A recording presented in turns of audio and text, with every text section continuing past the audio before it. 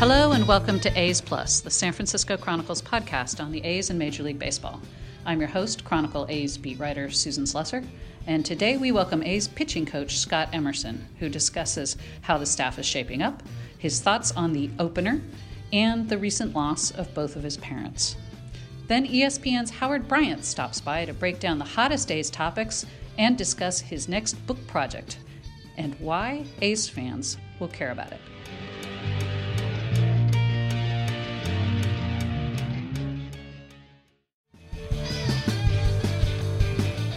Hello and welcome to the first spring training A's Plus podcast. I'm your host, Susan Slusser, and with me is A's pitching coach Scott Emerson. Scott's going into a second full season in the position, but of course he's been essentially a lifetime member of the Oakland A's through the organization, so he's got all sorts of good perspective on the team and what's going on with it. First of all, Scott, what do you think of the pitching staff going into the season so far? It might not quite be complete.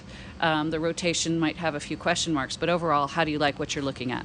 I really do. You know, we got a good mixture of some veterans coming in that can help lead the youngsters, and then we got a lot of young prospects that we're kind of waiting on to see what they can do.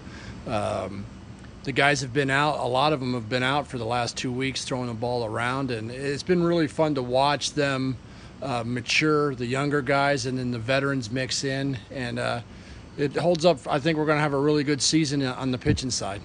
Any of the new guys particularly pique your interest? Obviously, Marco Estrada's coming in. He's a veteran with some experience and a former All-Star. Yeah, just watching him throw his bullpen and be able to move his ball to both sides of the plate, know his game has been a lot of fun. And then obviously our whole bullpen, they were great last year. We got to keep them fresh so they can do the same. Soria threw a bullpen, and this guy was, I called him Picasso right out of the chute. You know, he was changing some arm angles and putting the baseball where he wanted it to. So, you know, the veteran guys know how to move the ball around. That's why they've been in the league so long. So once we get the young kids to be able to do the same, then our pitching will even take off even more. Now, adding Soria, who you mentioned, makes your bullpen, which was already strong, arguably just as strong last year because he sort of, we assume takes the spot of Yuris Familia, who's left. What do you think of the bullpen going into this season, especially with guys like Trevino, now with a full year of experience, and then adding Soria, and of course having Blake Treinen coming off a record-setting year? Well, we got a lot of guys that have closed games, and now, generally you have one closer, and then we'll have some guys if Blake's been, if he's down for the day. But so the mindset is close your inning. That's something that I've talked to them about already this year is, if you're pitching the sixth inning and you've used to pitching the ninth, think about it being the ninth and just close out your inning and take your job, serious enough in that inning. We don't want to have guys saying, well, why am I not closing and that type of stuff. But these guys know that Blake's the closer, so that's the good news. So it's all about, when you're in the game, close out your inning, and then we'll worry about next inning after that inning. Last year, you guys did something a little unusual. Tampa Bay started it with the whole using an opener. You guys did it in September a lot with Liam Hendriks and, of course, in the wild card game. What did you make of it, especially when it first started? It's such an unusual tactic. Obviously, you guys had seen it when the Rays came in with Sergio Romo doing it. But what do you make of that strategy? Well, we'll give the Rays the credit for doing it first in a game. But, we've thought about this for years. But, some people don't understand the opener. The reason why some teams have openers and is for lack of a better way of explaining it, some of these guys just can't go 2 and 3 innings health-wise. They're just guys that, 1 or 2 inning max guys pitching is good for them, and that's it. And maybe get them out there, 2 or 3 or 4 times. So if you don't have, those elite type starters, and you go with an opener, he can get you to your quote-unquote starter or long guy, however we want to name this next guy in the game. But my thought is, if you start your fifth starter, and we'll use Liam Hendriks as the example because he was the opener last year, and he's kind of better at getting 3 outs or 6 outs than your fifth starter, and then your starter goes out there and he gives up 4 or 5. By the time you bring in Liam Hendriks, it's a wasted outs. It's like, well, Why would we bring in Liam to get these 3 outs down 5-0? Just start him, let him roll through the lineup, and then here we go. So it's kind of shortening your starter or your whatever name we're going to give this guy, but it's realizing who can get 3 outs better. You know, if we didn't think Liam could get the 3 outs better, we'd go with the starter. So yeah, I kind of like the idea that it also eliminates the number of times your whatever follower, long guy, has to face the first 3 or 4 guys in the lineup, which is typically your best hitters. So he comes in, maybe gets the middle to the bottom of the lineup, and it faces those guys more times than he might the top guys in the order. Plus, you can kind of tailor it. If it's a left-handed heavy, first 4 guys, you might have a better idea what you're going to do with your opener if you're doing it that way. That's a great term, follower. We're going to use that one. He's the follower. But, baseball is turning into a game within a game. And, I talked about this years ago. Why don't we start a right-hander, and if they load up their lineup versus all lefties, we'll bring in a lefty in the second inning. I've said that because, traditionally some people would call that bush league or that's not right or whatever. But the game now has become a game within a game. You're doing everything to win the game. You're shifting. You're moving the third baseman to play right field. We've seen 4 outfielders in the outfield. So all these guys are trying to be creative. And at the end of the day, we're just trying to win a baseball game. We're trying to put the team, Bob puts the team in the best chance to have success every night, and that's all that we're trying to do. And I like the game within the game. I'm assuming now it's just it isn't even to the level of a proposal. I think it's just been thrown out there. I'm assuming you're probably not crazy about this idea of having a pitcher face a minimum of 3 batters once he's come in. Yeah, no, let's not take the game away. We're being creative. And I know at one point we talked about the shift, and my opinion is, as a pitcher, we're going to take what the hitters give us. If they don't want to go the other way, that's on them, and we'll keep exploiting them the best that we can. That's why you see strikeouts going up and balls in play going down. They're not doing what they used to do. With 2 strikes, they used to spread out, choke up, put the balls in play, and if they don't want to do that, that's their issue. But don't cater the game back to the hitter just because they've decided they don't want to do that. That's my opinion. Right. Let us play the game. Right. Why take away any of the strategy? That's the fun part for the fans too. You try to think along with what's going on and why is he doing that and what might they do in the next inning. I don't know why you would take that away. And again, it's just something that's been thrown out there. I can't imagine that facing 3 batters. That seems like absolutely taking any sort of element of strategy away from a manager. And they've, I've also seen talking about lowering the mound. Yeah. Well, the lowering part of the mound may decrease some velocity, but it's easier for me to pitch up in the strike zone with the mound lower. Right. I don't have to get down through the action as much. So if you lower the mound, you're actually helping the pitcher. You're not hurting the right. pitcher. So I'd be all for lowering the mound just for that reason, because they haven't made the adjustment yet to where they want to put more balls in play. If they want to hit more home runs and we want to pitch up more and you lower the mound, you're really catering back to the pitcher. Yeah, that's the beauty of baseball and most sports is whenever there's a trend, somebody figures out a way to kind of get around it, and that's why it's cyclical, right? So I think you're right. Any of these kind of things, it all just winds up coming back around. Now, I don't want to get choked up here, and I don't want to get you choked up, but you've had a very tough off season. I think every A's fans remember last year that your mom had a stroke, and you recently lost both your parents, who you were very close to. Can you just tell us a little bit about how you and your family are doing, and maybe a little bit about your mom and dad, because I know they were really special. Yeah, we're doing good as a family. My mom had the stroke in July, and it got to a point where my dad just really didn't want to live without her, and he started to struggle with his health. He was checked into a rehab facility for mobility issues, and then he started, thinking of, we thought he might have some dementia and some of those issues. But about 2 weeks before Christmas, the one rehab center he was at, basically said he needed higher care. So we were actually able to get him in the same room as my mom for Christmas. So they spent Christmas together in 2 weeks. And, I think my dad really realized then, my mom probably wasn't coming back, and we wanted to get them both through Christmas. But everybody I talked to at the rehab facility would always say they've never seen a person, my dad, love a woman more than he loved her. He would, like I said, mobility issues was a big problem with him. He was a diabetic and still had all his limbs, and my sister gave him a kidney in 2004. But my dad would set up chairs in the middle of the night just to get from his bed to my mom's bed to hold her hand.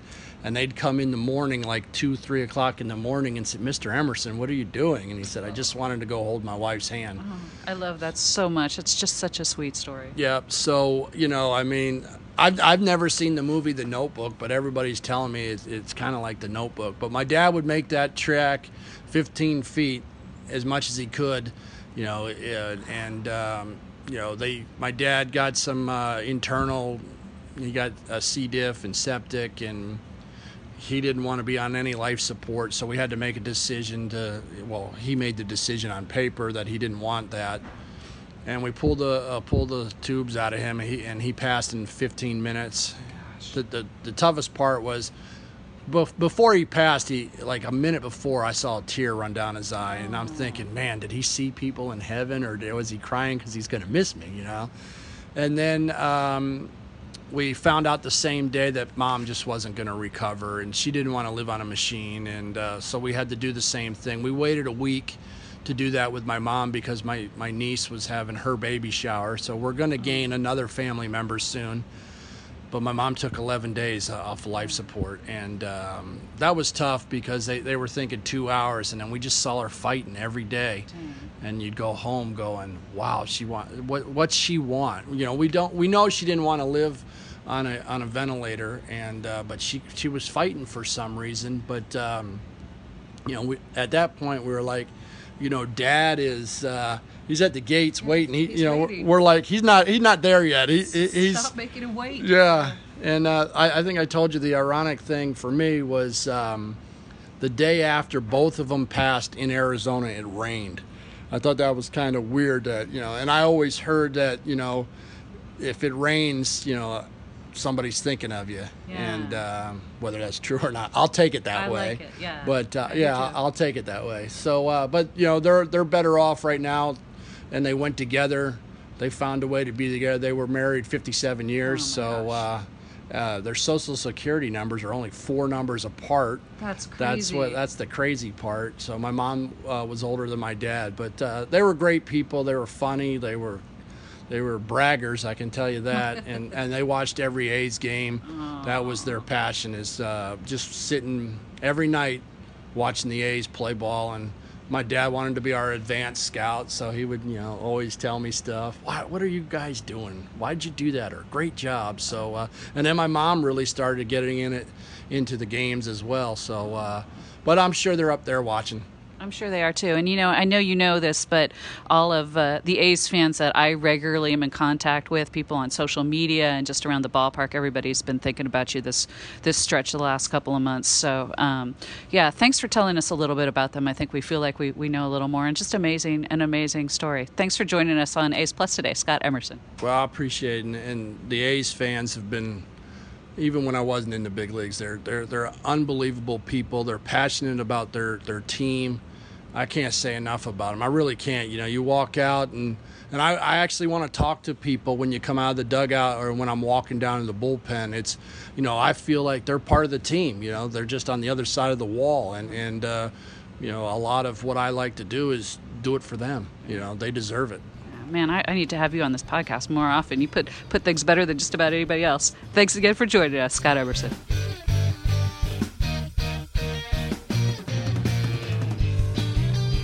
Joining me now on the A's Plus podcast is a longtime friend and someone I'm a huge admirer of, though I would probably never admit it to him. Howard Bryant of ESPN The Magazine, who covered the A's in the 90s for the San Jose Mercury News. He knows everyone in the organization, and he's an award-winning author and columnist, and you've probably seen him on your TV screen quite a lot. Howard, welcome to spring training.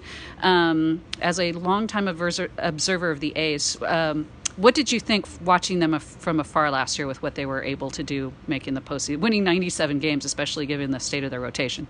Well, I think the fun part of this season last year was going into spring. It was when you come to spring training, especially in Arizona, you get to do multiple camps in the same day. And the number of people who were pretty much dismissing the A's as a rebuild. Now, you're not going to do much this year. And I think that the beauty of what happened last year was the fact that Bob and Billy and Dave Forrest, everyone said, we're better than you think. We're better than you. And everyone would say, yeah, right. And that's just what you say at the beginning of the season. But as the year went on and you started to look, and especially when they came in, I think, in May, and they played Boston and they played New York, and especially the games in New York, you're like, you know what, they're competing. They're not just competing, but I think they lost that series. They lost 2 out of 3, but they had the Sunday game, and you walk out of that gauntlet. You come up here, up there, you go to Boston, New York, you walk out of those 6 games, and you're like, you know what?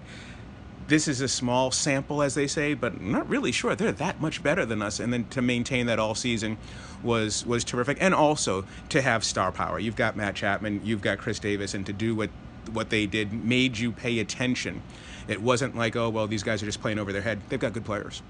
So how do you see them this year? I think they're less of an unknown quantity, and they once again have a lot of rotation question marks. Last year they had all the injuries. A lot of those guys are still out after various surgeries, and they lost a couple of free agents, and they're still sort of trying to piece things together. They did that last year, kind of patchworking their rotation. Can they do that 2 years in a row and be successful again? Well, you've got 3 issues, to me at least. And, having just gotten here, I haven't even looked at the whole roster yet. I remember looking at them during the... You haven't memorized it yet? I haven't memorized the whole thing, but I remember looking looking at them during the... I think there was a headline during the winter meeting saying that they didn't have any starters to start the... It was one of your stories, saying they actually didn't have any starters.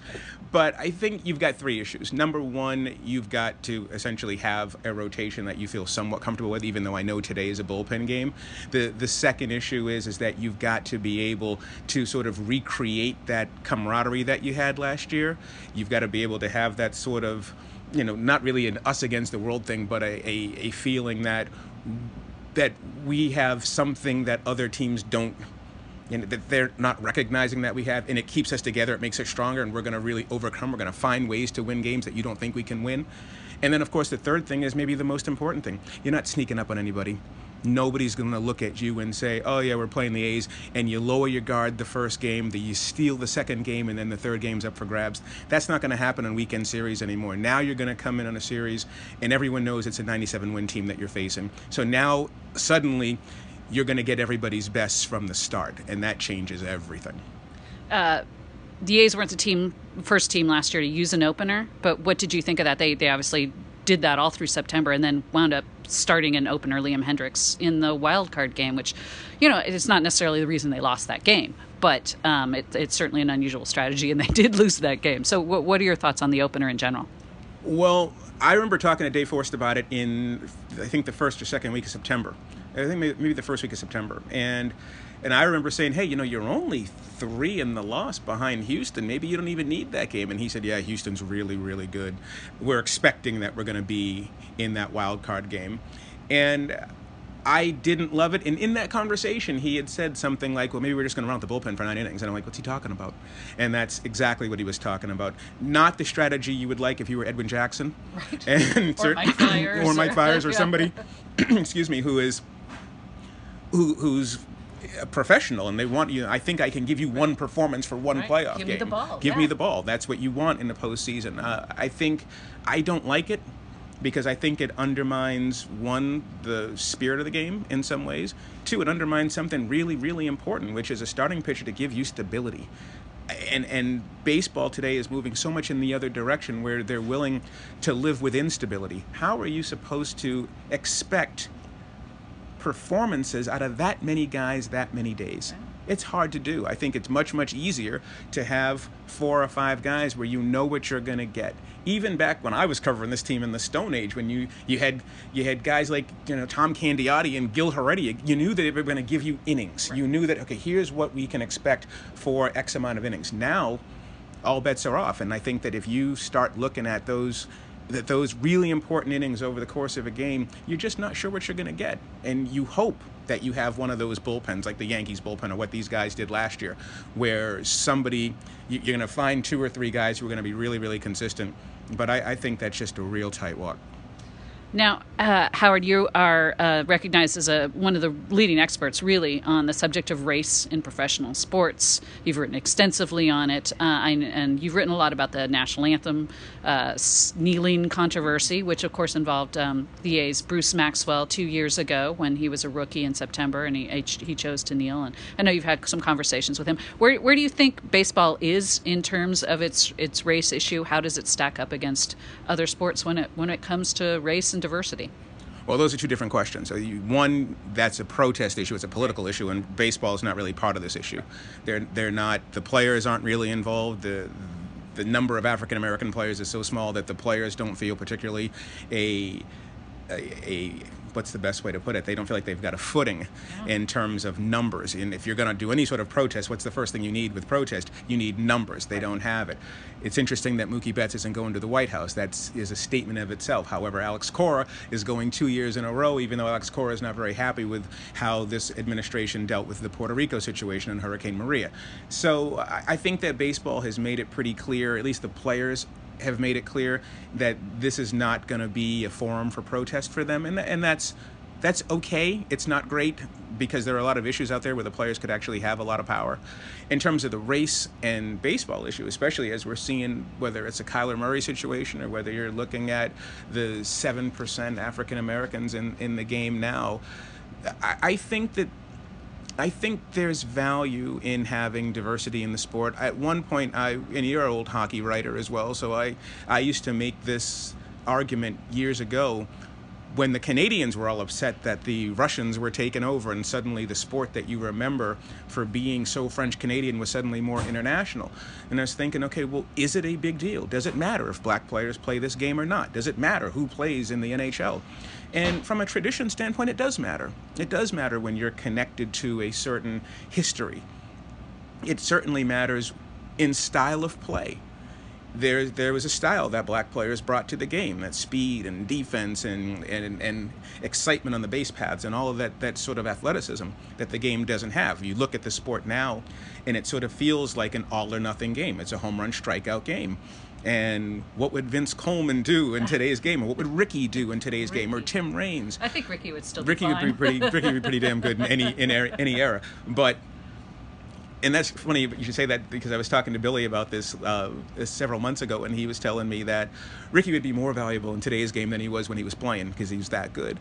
But the point is taken about how different the game is style-wise. And when you look at baseball, one of the issues that I keep having is, are we paying attention to the optics of the sport, or is the sport in real trouble? Is it an enjoyable sport to watch? The revenues say the game is fine. The game's still making money, but the perception of the game, and maybe this is simply just a baseball thing, because like being on the field, it's a game of failure. The people who cover and observe the game sort of feel like the sky is always falling. Right. You would think that this game is in colossal decline right now, but maybe what it is it's a stylistic issue, that people just don't like the style of the sport. And maybe going back, if you had different types of players with different types of skill sets, would sort of change how we view the game. I remember talking to J.P. Ricciardi about this not too long ago, and he said that the whole thing of giving up outs to score runs, we don't do that anymore. We don't the chance taking of stealing bases just doesn't work anymore. It's not the same game. You bring up Kyler Murray. Obviously, we can't put the whole issue of baseball and playing baseball versus other sports for African American athletes on one guy. He is a very unique case, winning the Heisman Trophy, I think. In some ways. Yeah, having that happen, I think, probably changed the equation for him and certainly for the NFL teams. But it also seems that football was definitely his passion, too. So I don't think we can necessarily say he's a case study, but what did you make of the A's pursuit of Kyler Murray and trying to convince him to play baseball after having given him the $4.66 million signing bonus, and the fact that he has chosen football? Well, I loved it because it was bold, and I like the fact that whenever we talk about baseball historically, We always talk about the Red Sox, and we talk about the Yankees, and we talk about all these other organizations. The Oakland Athletics have always been a pretty bold organization. They've had to be because of their financial situation. So to take a chance on Kyler Murray and to take a chance, $4.6 million and a first-round pick isn't a whole lot when you're the New York Yankees. It's a lot when you're the Oakland A's. You were really trying to make a statement here that this is an opportunity to really do something. As you saw, it reminded me a little bit of when the A's went out and got Cespedes. You didn't think that was going to turn into something. It turned out to be a great hit for them. I kind of think on the other side of this, I was listening to one of the interviews that you did, Susan, earlier today. I don't know when this is going to run, but today, when you were talking about trying to compete, what baseball could do or what the A's were trying to do to compete with football in terms of a financial package. And I was thinking to myself, where have we been that baseball is trying to compete with football financially? The whole sport's turned upside down. Baseball, the one thing that baseball had over football was that it could offer you more money, offer you more stability, and offer you a longer shelf life. Right. And suddenly to choose football against that level of stability, or a sport that you can play 20 years against a sport that you could play maybe 5 years, I think that says a lot, and that would be concerning. But from the A's standpoint, I loved it. I thought it was a smart move for them. I thought it was a bold move for them. I thought it was something that sometimes you have to roll the dice. And when you have a player like Kyler Murray, who's got that kind of athleticism, who can be a great player, who's got a perfect baseball set, perfect baseball body, he could do all these different things and seems to enjoy the sport. I didn't think there was a whole lot of downside. The big problem, of course, is his heart. He wants to be a football player. Right. And if your heart's not completely in it, then at some point, obviously, that's going to show. And better sooner than later. Yeah, I think that's a good point. I think that was clear. And, good for him. If that's what he wants, if that's his dream, he should pursue it. He can always come back to baseball. I'm sure the A's would be thrilled to have him, no matter what. Something else. Also, let's not forget that he's got long odds as a football player. And he may very well determine that as much as I want to be a football player, maybe he's got a little bit of Tim Tebow in him, where it's like, I don't just want to be a football player, I want to be a quarterback. Yeah. And if I can't be a quarterback, then maybe I'm a better baseball player. Right. Maybe baseball's a better fit. You're asking a lot for a 5'10" super athlete Heisman Trophy winner to be an NFL quarterback in these days. I'm thinking about over the last 50 years. It's not a sure thing. No, you're looking at Russell Wilson, who's 5'11", who played with a great defense. You're looking at Fran Tarkenton, who played with a great defense, who was under 6 foot. Maybe Drew Brees, who is 6 foot. Yeah. So those are the best quarterbacks that I can think of off the top of my head that really were Hall of Fame level impact players at his height. So it's no guarantee that he's going to walk in there and be a great player. Maybe he's going to recognize early that the league itself is going to determine, as they did with Cordell Stewart and as they did with other players, right, that maybe you're a slot receiver.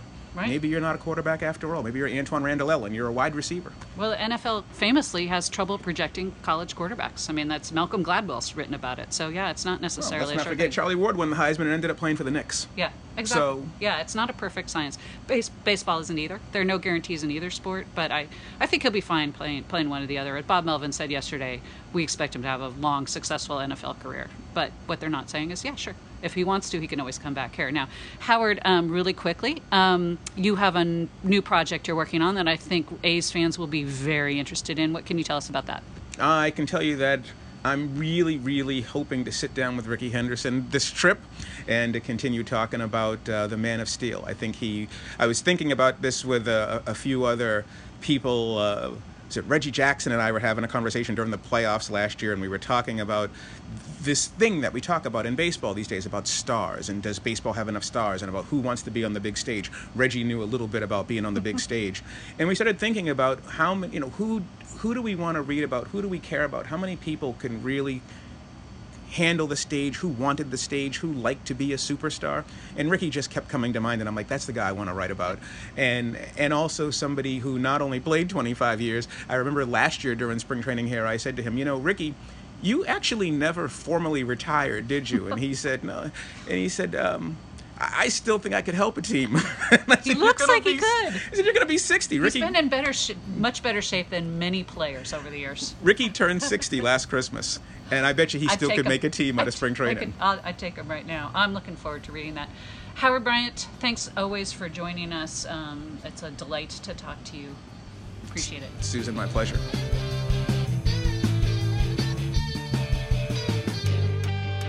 A's Plus is part of the San Francisco Chronicle Podcast Network. Audrey Cooper is the editor-in-chief. If you like this show, please subscribe, tell a friend, or give us a review. Follow me on Twitter @Susan Slusser, or you can email me at slusser@sfchronicle.com. Support A's Plus and a lot of great journalism with a subscription to the San Francisco Chronicle. There are print and digital editions. Find out more at sfchronicle.com/subscribe.